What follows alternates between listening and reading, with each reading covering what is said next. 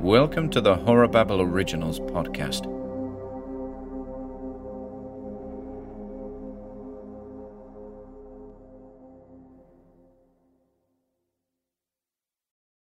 Pockets, or The Presence in the Darkness, by Ian Gordon.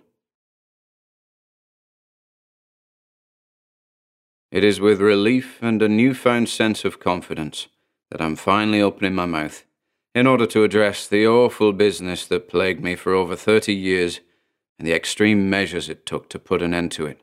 I'll cut to the chase here. I'm talking about pockets. No, I'm not referring to shirt or trouser pockets. I'm on about those mysterious, intangible black spots that surround us in our homes. For example, the corner of the back attic room, the shed at the bottom of the garden, the airing cupboard in the spare bedroom, and, as far as this story goes, the landing at the top of the stairs. These pockets of space are bursting with supernatural energy, phenomena rarely seen, but often felt. It all started when I was a boy. I must have been 6 or 7 years old when I first became aware of the presence on the landing. I used to sit in my bedroom with the door wide open, gazing out at the stretch of hallway beyond, and there, in the half-light, things would move before my eyes, cups and saucers on conveyor belts, drawn towards huge, chomping trash compactors. The visions had the strangest effect on my body. I'd lose all feeling from head to toe, as though the phenomenon had a direct effect on my vitality. The presence was pulling me in the direction of that otherworldly conveyor belt, to be fed to the trash compactors, just like the cups and saucers. But this nightmarish imagery was just a precursor, an introduction to the true nature of the pockets. The teenage me had a much rougher time on that landing. Thanks to a pair of very understanding parents, by the time I had reached the age of 14, I had swapped my bedroom by the landing for the 2 rooms comprising the attic.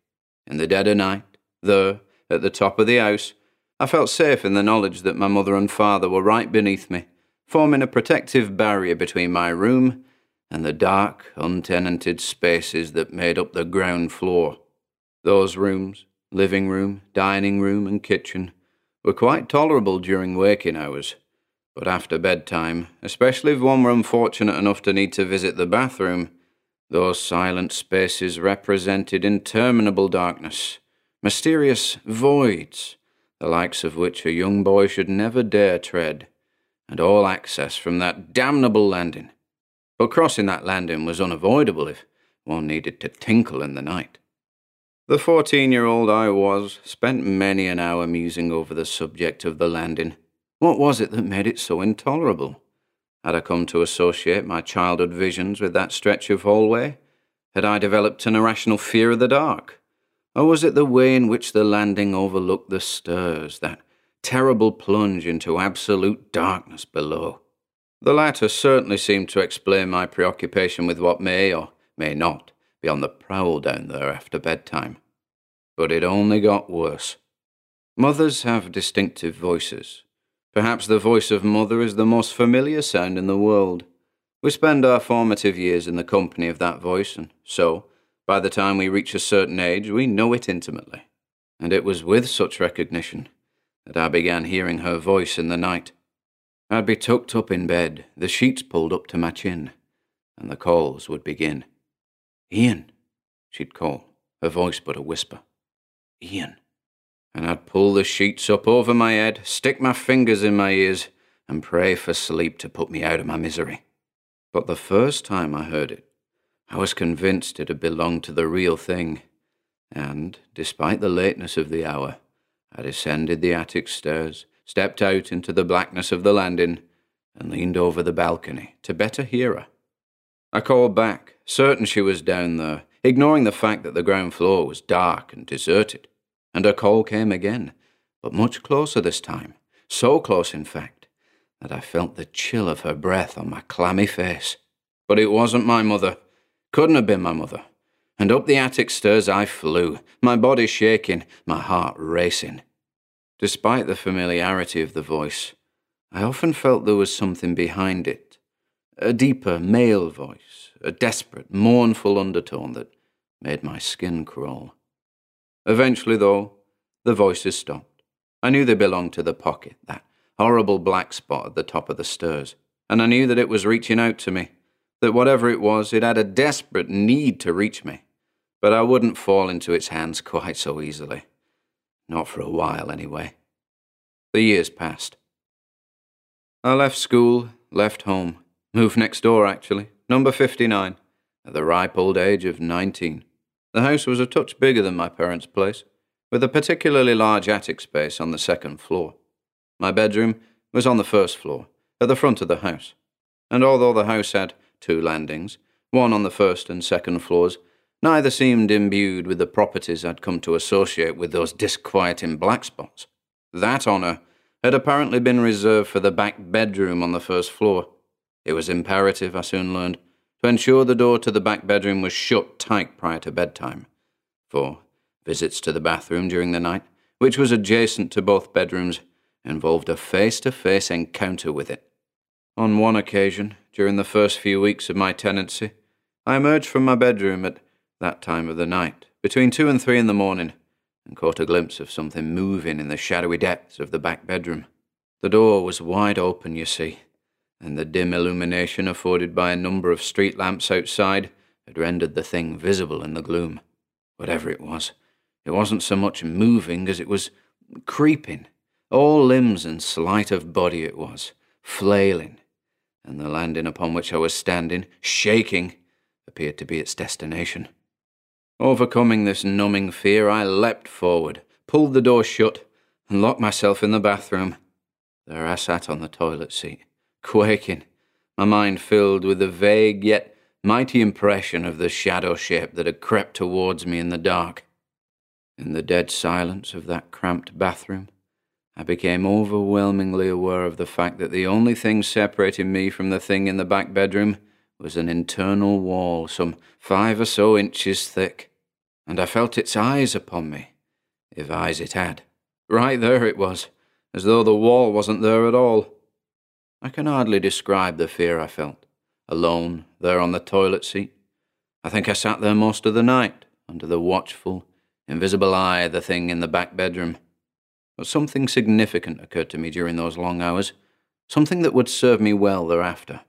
I realized that the shadow shape was a prisoner, an occupant of the black spot, and as long as I could be reasonably certain of the pocket's boundaries, the thing would never be able to reach me, just as it had failed to do so next door on the landing. I was concerned, though, for in all those years under my parents' roof, nothing had ever manifested physically before, other than those strange voices, of course.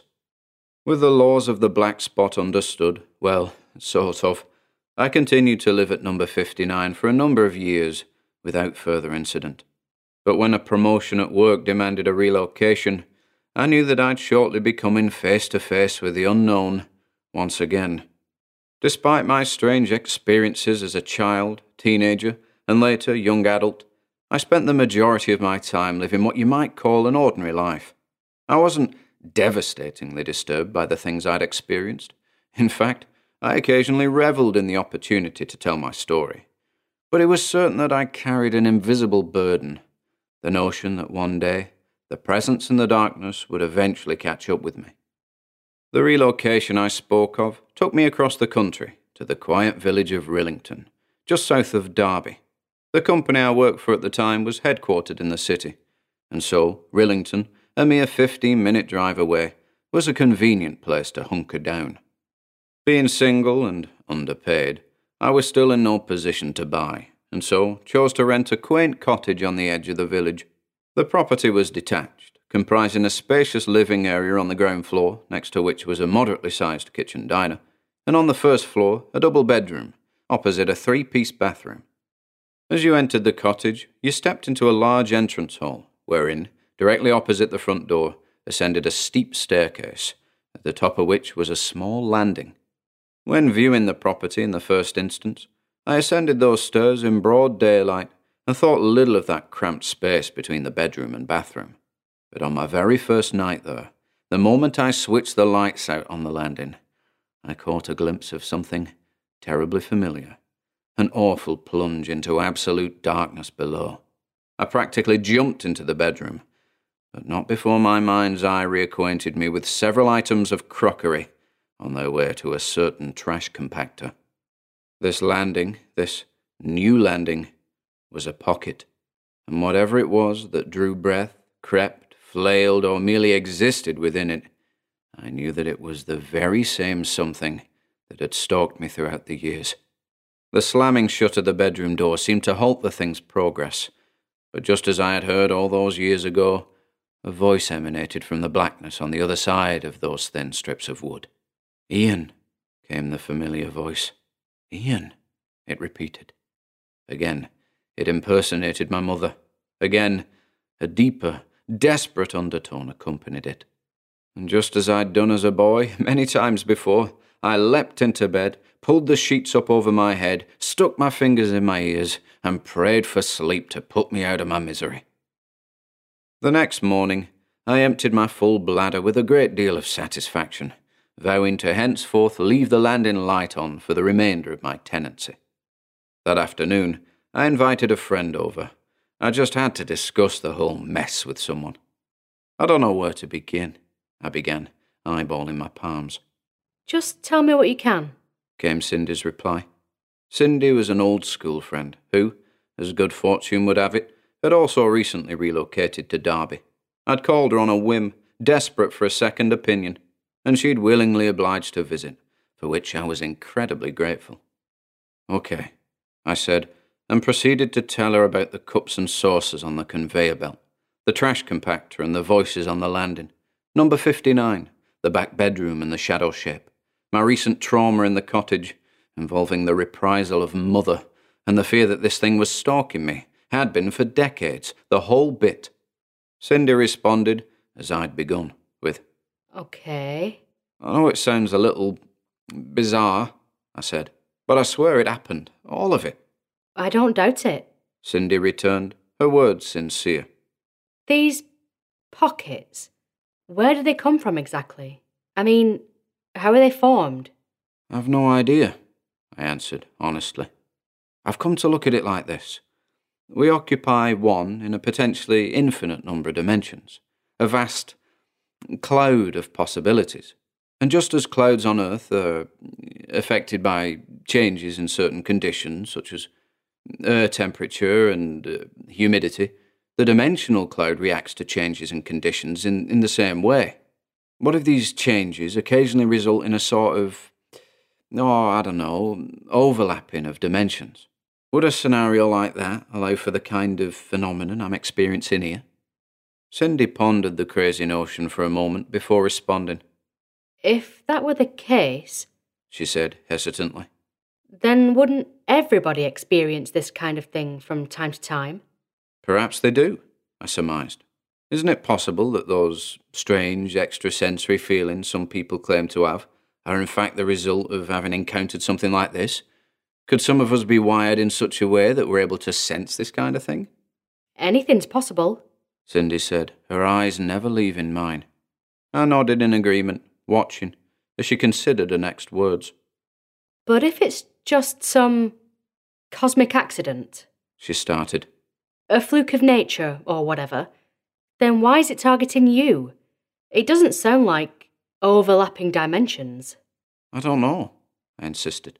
"I just kind of feel it reaching out to me. And I get the sense that it's alien, like the overlapping was only temporary, and that as the two realities withdrew from one another, portions of this thing's reality were left behind, pockets attached to certain places and times, each of which contains some aspect to this thing, conscious aspects forced into submission each and every time I shut it out or relocate. But when it has my attention, it shows me things, perhaps in an attempt to hypnotize or to entice, like the cups and saucers on the conveyor belt, or the sound of my mother's voice. Perhaps it truly is a prisoner here on Earth, seeking my help in order to return it to wherever it is it came from, or perhaps—" I stopped abruptly, inhaled deeply, and held my breath for a few seconds, well aware that I'd started to ramble. Cindy just stared at me, a blank expression filling her face. "Can I stay tonight?" she asked, which, I have to admit, took me by surprise. "Here?" I stuttered. Tonight? That's what I said. I swallowed audibly before saying, rather too enthusiastically, "Of course." And then I realised why she'd asked in the first place. What a fool I was. She wanted to see the thing for herself.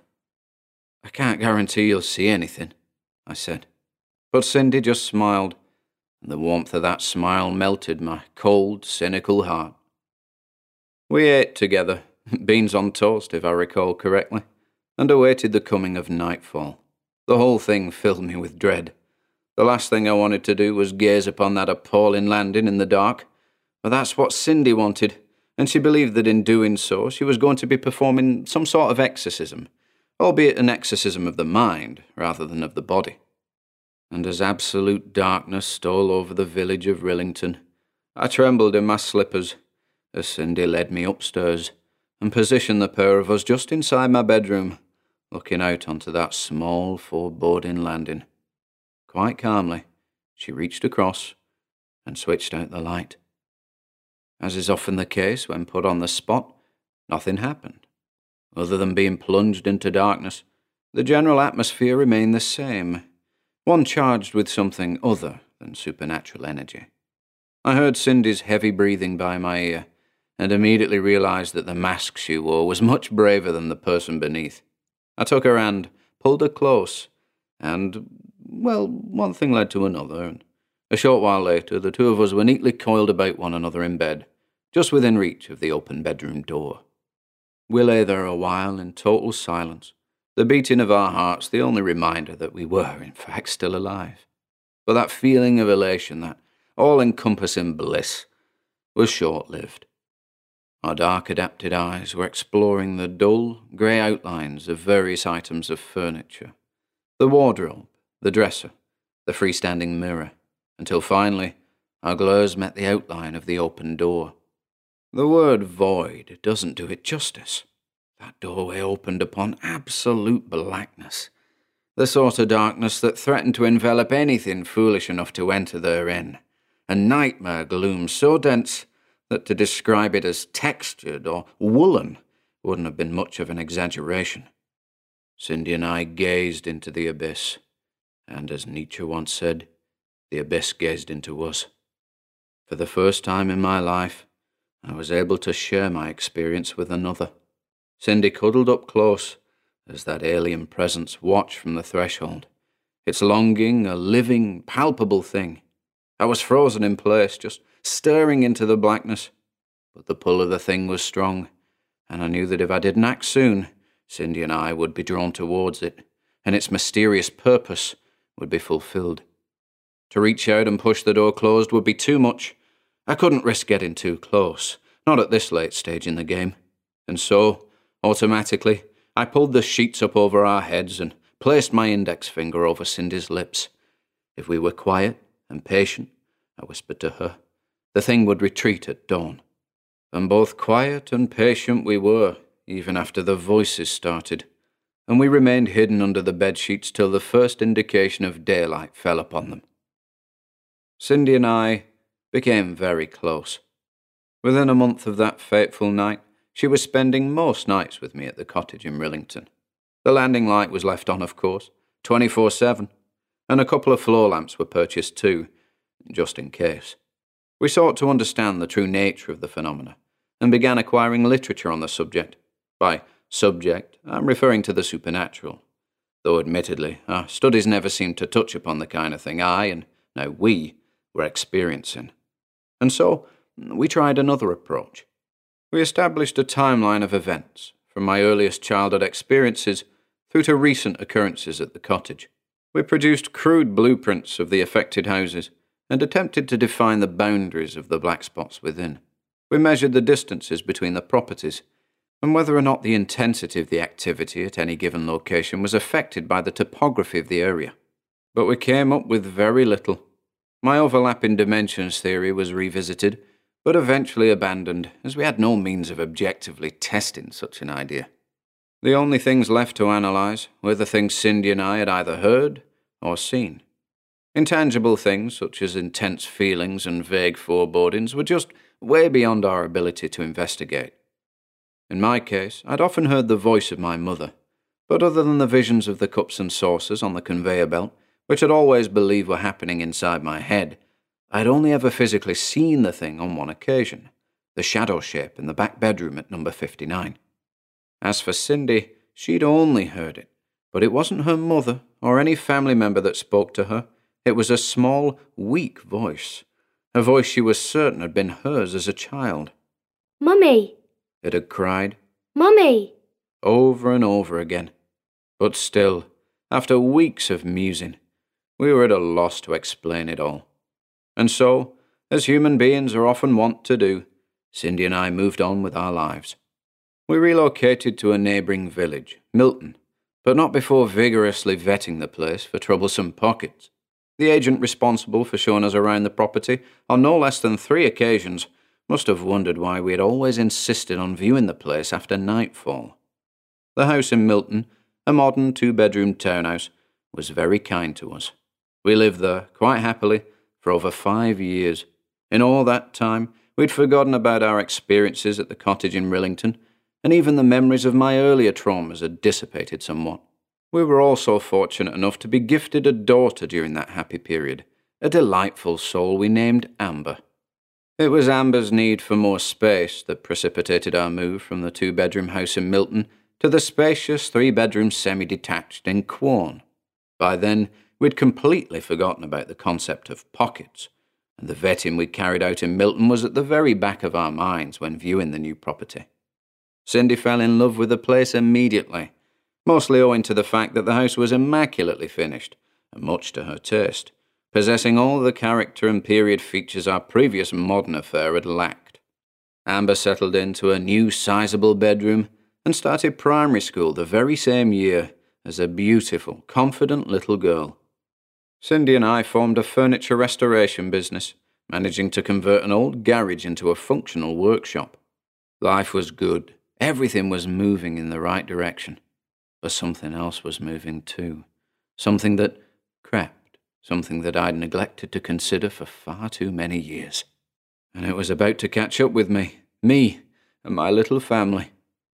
But the most traumatic thing, the most terrible thing, was preceded by the passing of my mother. She'd been suffering from dementia for a number of years, and, coupled with my father's decline in health, I'd felt obliged to travel up and down the M6 on a weekly basis in order to spend time with them. I mean, it's not as though I didn't want to spend time with them.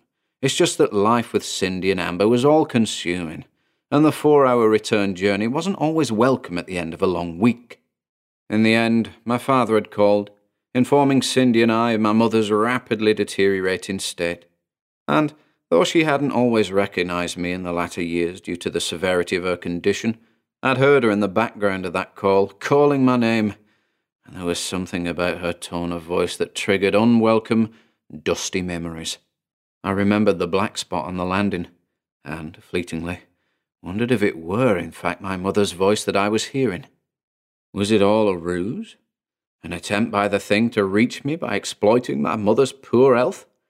It was impossible to tell at that time, and, hearing my father's desperation on the other end of the phone, I knew that it might be the last time I ever got to see my mother.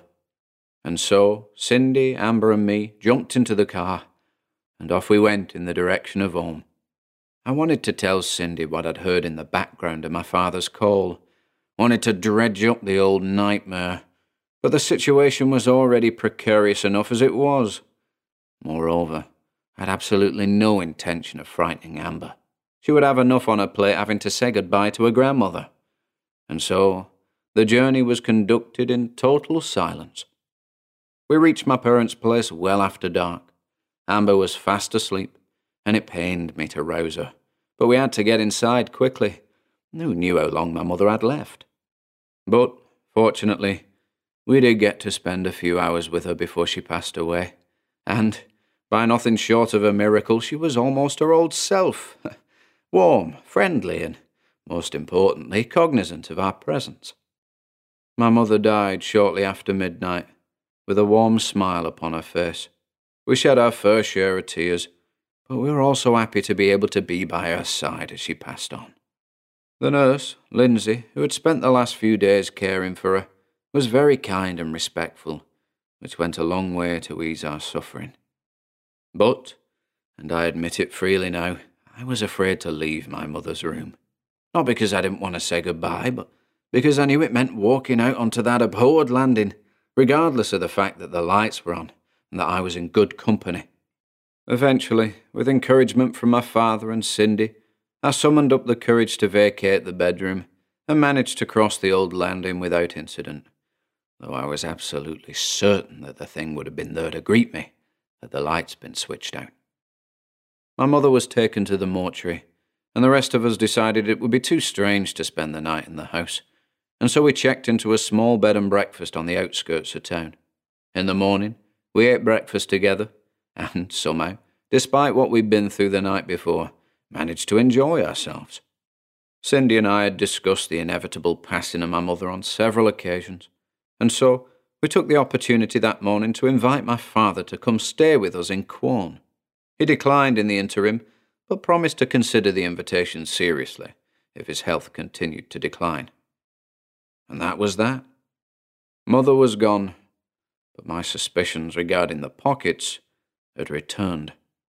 Had the voice in the background the evening my father called really belonged to my mother? Again, I decided against talking to Cindy about it.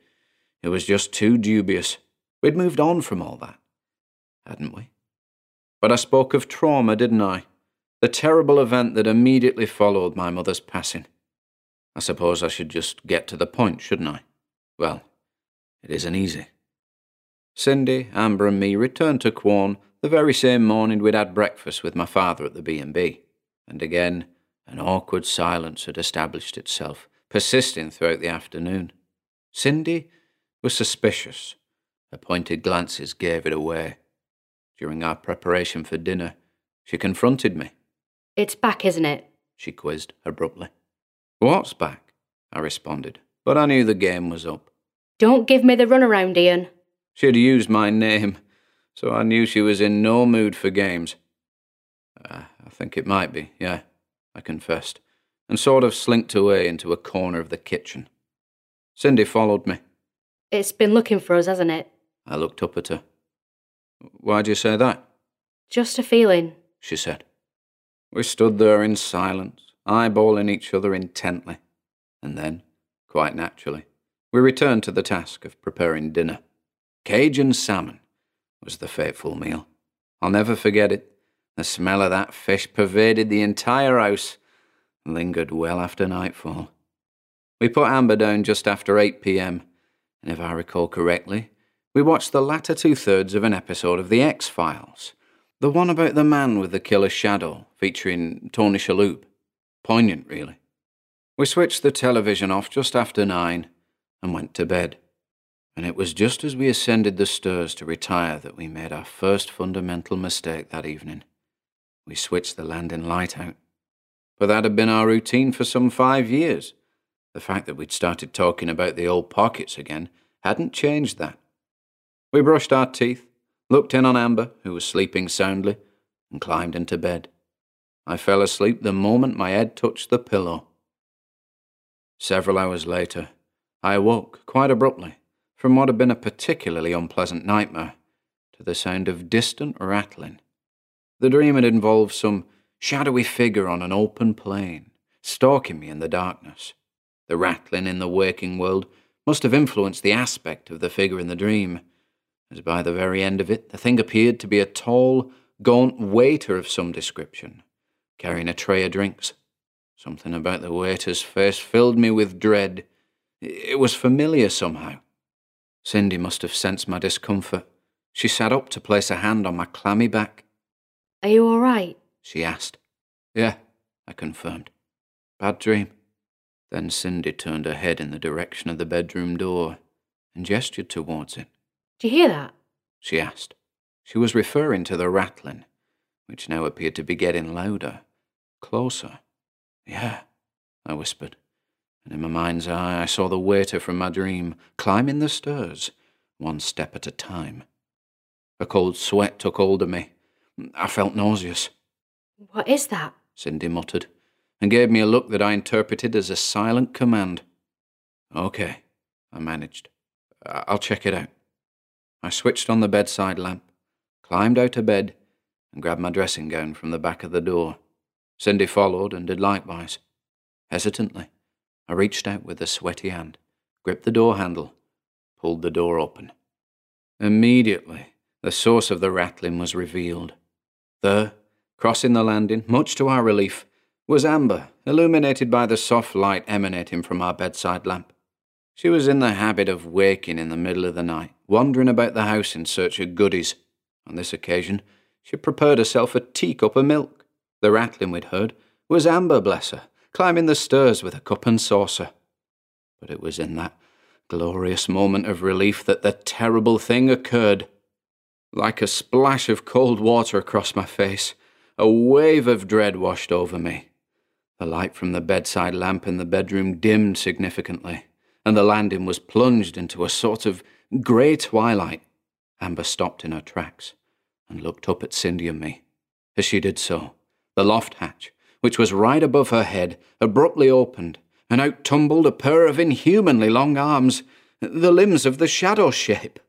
The ghastly appendages seized Amber about the waist, and, in one swift, smooth movement, hoisted her up into the loft. As her tiny frame disappeared into the darkness above, the cup and saucer she'd been so carefully holding came crashing down to the hardwood floor of the landing, smashing into 100 pieces, and the milk disappearing between the boards. Cindy and I listened to her frantic pleas as the loft hatch was closed once more. "Mummy!" she screamed, over and over again. "Mummy!" And then the screaming stopped. Everything fell silent. The bedside lamp brightened again, and our daughter was gone, taken by the presence in the darkness. We were too numb to react. We simply fell to the milky floor and lay there, immobile. We lay there until the sun came up. Cindy was practically catatonic, far too gone to manage a call to the police. No, that was my job. I told them that our daughter had been kidnapped. It was true, she had been stolen from us. But I couldn't bring myself to explain the full extent of the situation to the straight-faced police officer who was giving it the 20 questions. But when I showed the officer in question to the hatch above the landing, his reaction wasn't quite what I expected. He shivered and offered me a knowing look, the look of a man who, just like Cindy and me, had possibly gazed into the shadows on a couple of occasions, only to find the shadows gazing back. Several officers went up there, and, to my surprise, found an egress in the roof through which something had evidently burrowed or clawed through very recently. We were quickly ruled out as suspects in our daughter's disappearance, though I feared the subsequent search for who or whatever had made the hole in the roof would be a futile one. If truth be told, I doubted that the hole had anything to do with it, unless, of course, it had been created in order to support our kidnapping claims. In any case, Amber was gone, and though the police tried to assure us that they would find her, Cindy and I knew that their efforts would be in vain. I was angry. Why had this thing taken my daughter? It wanted me. It had always wanted me. Hadn't it? In a quiet corner of a remote Leicestershire drinking hole, I had myself in with several pints of bitter and thought the whole thing through. If my daughter was now in the company of the presence in the darkness, trapped inside its prison as it were, then perhaps she might be able to reach out, much in the way that it had. Furthermore, if these disparate pockets were connected in some arbitrary fashion, via some quantum conduit, for example, then perhaps time in that place ebbed as well as flowed, providing access to locations in the past. My mind whirred, aided though it was by copious amounts of alcohol, but a plan was forming in my shattered head, a plan involving a dramatic incursion into realms beyond time and space, a plane caught in the gravity of our own, if my theory regarding overlapping dimensions had anything to do with it. Fortuitously, around this time, Cindy was forced to return home to spend time with an ailing aunt, which left me alone in Quorn, to go about my business in the loft. For the first time in almost 30 years, I was preparing to do what I hadn't ever had the guts to do before. I was preparing to enter the darkness, intentionally. Of course, the pocket had to actually manifest again for my terrible plan to work. Alone, my confidence boosted by a number of bitters, I ascended the staircase of my home in Quorn, and, as night fell, I found myself just inside the bedroom, not too far from the spot from which my beautiful daughter had been snatched before my eyes. And there I waited, hour after long hour, my drink-stilted gaze fixed upon the loft hatch. Finally, after an indeterminate period of time, well into the early hours of the morning, I felt the change. To watch, in total silence, as a veil of darkness quietly draped itself over an already pitch-black scene, was something I hadn't been quite prepared for. My teeth chattered, my hands shook, and still the gloom intensified about me. The pocket, I felt, represented an entrance to the void, an invitation into the abyss, and considering my daughter was in there somewhere, of that I was certain, it was an invitation I simply couldn't decline. I thought of Cindy, of my late mother, of my ailing father, but above all I thought of Amber, my only child, and I knew what I needed to do. I whispered something under my breath that, in another life, might have passed for a prayer. Climbing to my feet, I strolled, without hesitation, into the beating heart of darkness. If there was a border between this world and that other place, I wasn't aware of crossing it as the darkness enveloped me. I couldn't see anything, couldn't hear anything, simply felt the weight of my objective about my shoulders, and a crushing sense of trepidation. Absolute darkness is difficult to describe. It took a while for me to acclimatize to it. But as I stood there, or floated there, I can't be sure, I perceived the gloom as a sort of soft blanket of the smoothest velvet, caressing every inch of me. It wrapped about me with such tenderness that I felt almost safe, protected even. There was a subtle warmth about it, too, that threatened to lull me to unconsciousness, and it was then that I realized that this was an attempt to seduce me, to distract me from my purpose, to yield unto the thing that lived there in the shadows, the thing that had sought this very moment for an untold number of years. But I needed to find my daughter, and no amount of fabricated coddling would keep me from tracking her down. And so, without thinking, I began to walk, or float, just took off blindly into the void. I opened my mouth and called out to my daughter. "Amber!" I yelled, but the sound of my voice died in the blackness. I tried again, with the same result. I was a blind man in a world without sound, but I was undeterred. Into the gloom I persisted, forcing ambulation as though submerged in a body of water, my yells continuing unabashed as though confined to a soundproofed vocal booth. Eventually, subtle impressions met my eyes, distant suggestions of rooms, bedrooms, bathrooms, and broad landings, sharp-angled shapes in the darkness, and the rooms were occupied. A small boy, gazing onto a stretch of hallway from the comfort of a child's bedroom, a young adult, cowering on a toilet seat in a cramped bathroom, a couple, lying on a bed next to an open door, in the act of pulling the sheets up over their heads. And I saw that I was the occupant, in all of the rooms, with Cindy beside me on the bed, and there, in the blackness, I moved from room to room, shouting, gesturing, doing anything and everything in my power to reach out to those younger versions of me, to guide them, to warn them of the horrors that would invariably follow if they were to walk the same path I had. And it was as I screamed myself hoarse that I realized the true horror of my position. We, Amber and me, were the presence in the darkness. Cindy and I had heard the calls. I'd perceived those desperate cries as belonging to my mother, when in reality it was me in there, desperate to issue a word of warning. And Cindy had thought the cries of Mummy had belonged to her younger self, when in fact her own as of yet unborn daughter was the source of the frantic calls. That shadow shape, creeping, flailing in the back bedroom at number 59. Just another impression of myself in the darkness, reaching out. And Amber, bless her, had repeatedly shown me the cups and saucers.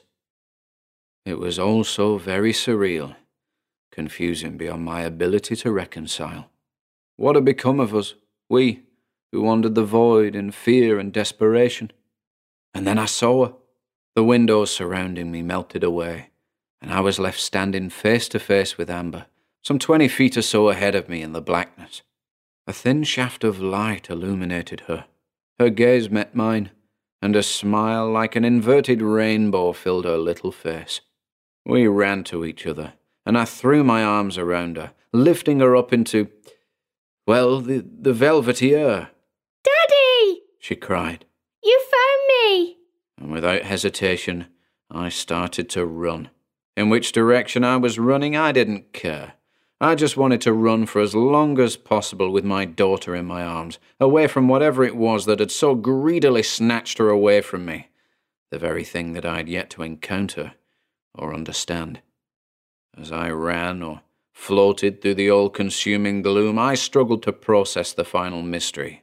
Who or what was it that had come for my daughter? If the visitations I'd experienced as a child and later as a young adult and so on had been nothing more than the future versions of myself and Amber, then what was it that had come out of the loft to snatch my daughter that terrible night? And where, exactly, was it now?